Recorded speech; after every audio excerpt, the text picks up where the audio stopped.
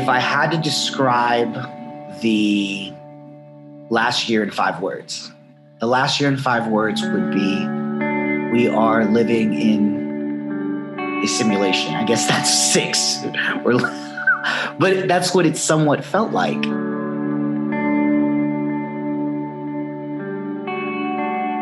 My name is Ramses Alvarez. My job essentially entails engaging with community on the various programs and kind of volunteer events that we host within our department.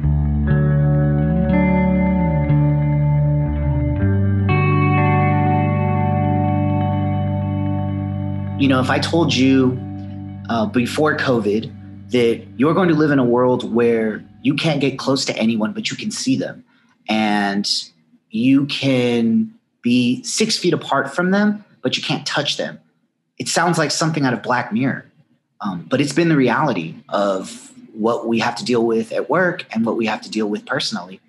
And it's something that I never would have thought of. I mean, I guess when I thought about it, I was thinking about my grandfather who died a few years ago, but he was born in the 1920s, a little before the last global pandemic. And I was thinking that, you know, he lived to be almost 100 years old, and he never saw a pandemic. He didn't know what it was like to live under a pandemic. I do. And I guess it's something that I'll be talking about when I'm hopefully in my 90s and telling people about how I lived through the last pandemic.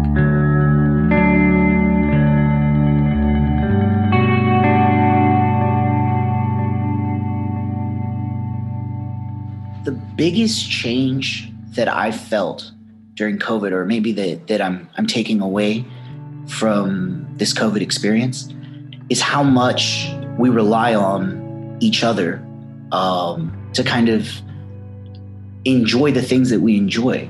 I just saw a concert, and it was from an artist that I really like's living room.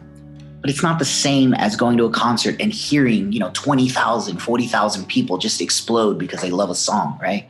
It's a different experience. And so that feeling like you're part of the world, or you're part of your fellow human being next to you, I didn't know that I would miss that as much as I guess I do. I have always been a fairly solitary person. So initially, when this kind of happened, I saw a meme, and it said, people that have stayed home all their lives are the kind of introverts. You've been training for this your entire life. And I laughed at it because I thought, this is exactly what I've been doing. But for the first few months, it was really hard. Having to be forced to stay home and having very limited interaction with anyone kind of in my ecosystem, it was really hard for me. And I guess I found myself craving the connection that we have. It hits you hard, I guess. And that missing so many milestone moments. So I had a friend that got married, and I was really looking forward to that wedding, but it never happened. My brother's birthday is usually a really big celebration. He loves having family and friends kind of get together frequently. 50 people or 50 close people to him will come together. He didn't have anything. And I guess I miss things like that. And I didn't realize how much I would miss things like that until I couldn't go to them, or I couldn't even have them. I found an appreciation for how much I really did value and need the people that I have in my life, and have them physically present in my life.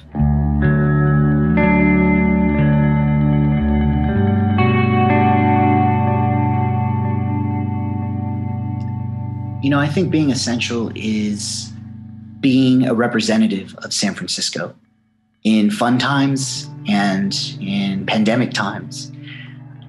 And, whether it was my father's generation with the '89 earthquake, or whether it was this recent pandemic, it's answering that call. During COVID, I was assigned to the Emergency Operations Center, where I was the asset and inventory manager. And what I will always remember is that the day that I was deployed to the Moscone Center, I remember feeling really scared waking up that morning because I didn't know what I was getting into. And I remember my mother calling me and saying that she'd been saying the rosary all morning because she was really worried about it. I remember I got in my car, and from the south side of the city where I live to the Moscone Center, I didn't see one car. So I'm talking on the street, on the freeway, there was nothing. It looked like the pilot episode of The Walking Dead. And I remember walking in and not knowing what to expect because I didn't know if I would be, asked to help people that had COVID, if I would be, put in harm's way in any way. And, the fact that I just kind of closed my eyes, said a prayer, and said, I'm gonna do everything that I can to help the city. That's what we did. I mean, we essentially tasked with making sure that if someone got COVID in an SRO, that they would have all the kind of quality of life items that they would need to get through a quarantine period. So, they had things to wash themselves. We had another unit that was basically right next to us at the EOC that would get them things to feed themselves. So my job was initially to kind of catalog everything that we had, but it ended up being creating the framework for how we were going to get the things there. So I had to get cars. I had to figure out what staff I needed to essentially make our unit function, from like warehouse folks to analysts to delivery drivers. And so when we called in the delivery drivers and we explained to them what they were doing, so they were essentially taking supplies to people that were confirmed COVID positives, they did not want to do it. And so I thought back kind of to my manager's training and just, I suppose, just who I am as a person. And I literally said, I won't ask you to do something I'm not willing to do. So for each of you, on your first run, I will go with you and I will deliver the things right next to you. And it was the first time that I saw someone come out with their surgical mask and gloves and, leave the package for them, stand 6 feet back, see them come grab it. And I guess that was the first time that it hit home that we were doing something that was serious. The thing that really struck me, and I remember that it was kind of a game changer emotionally as to what we were doing. We had analysts that would confirm orders for the COVID positive patients that were receiving supplies. We were kind of short on analysts for the day, so I jumped on the phone as well, and I was just trying to confirm these orders. I think the thing with her was that she was a Spanish woman. That was the other thing. So I call her and I confirm the order, and you can tell in someone's voice when they're going through it. When someone's struggling emotionally, there's usually the little indicators in their voice. At the end of me confirming the order, she asked me if I knew anything about her husband. And I basically told her, I actually don't work for DPH. I'm not involved in the hospital whatsoever. But she just kept asking me. And I remember she just told me everything about what happened with her husband, how he couldn't breathe at night, how he ended up going to the hospital, how a doctor had last called her and told her that he was being moved to the intensive care unit. And she just wanted an update. I called DPH and got her an update. And she thanked me for not only the DPH update, but for the supplies. And I remember thinking to myself, to me, the supplies are just something that, anybody could have gave you. But I guess it's one less thing for them to think about, that the city's coming to help them with just some toilet paper or just some hand sanitizer. And it dawned on me that more than just giving these people supplies, we were giving them comfort.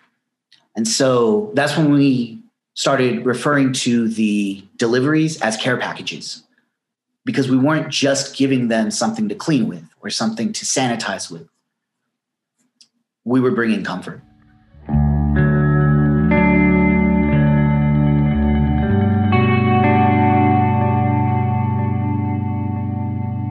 What's really interesting about the job that I had was that it literally, all the work that I'd done from Public Works was almost like a dress rehearsal for what I was asked to do at the Emergency Operations Center.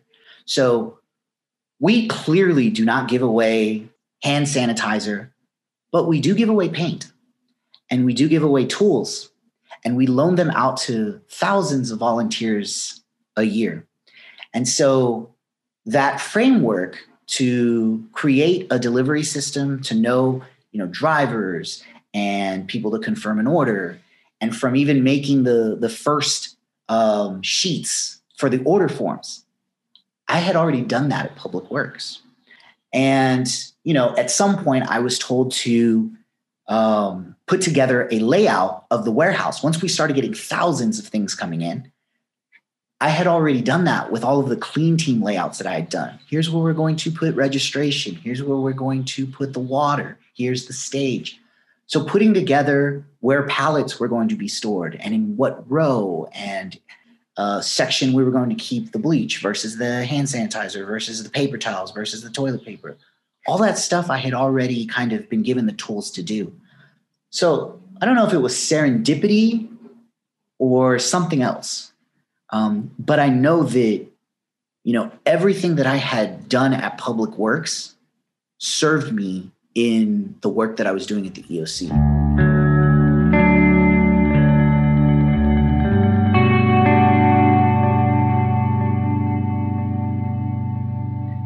If I could put anything in a time capsule to remember COVID-19 and my experience during it, it would be one of the photos of my team, the Congregate Living Unit, that we took during one of our Friday dress-up events. Things can get intense at the Emergency Operations Center.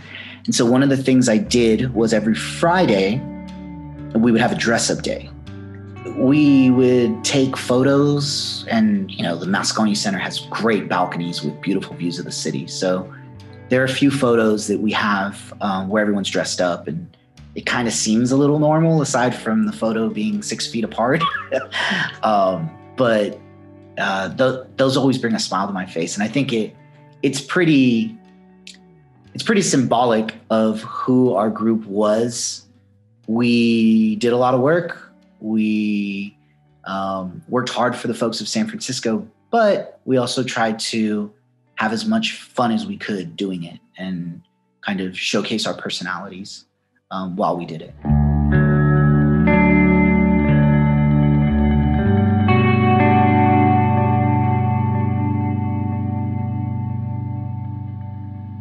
So you hate to use the word positive with any kind of catastrophe that happens like this. But I do have to say that the experience at the EOC, in addition to, I guess, teaching me a lot professionally, also was personal. The people that I worked with, in particular, the kind of core 5 people that were pretty much there the entire time of my 3-month deployment, I still talk to. I just got a text from my manager at the EOC just checking in on me and saying hello. I met some really amazing people that I don't know if I otherwise would have met. And I hope that they will kind of stay in my life, past COVID. And I suppose they're still in it. So, I made some folks that I think are going to be friends for a lifetime. So that's something that I'll always look back on very fondly. And in a moment of great, global catastrophe, I was part of something that really helped. It's a moment to be proud of.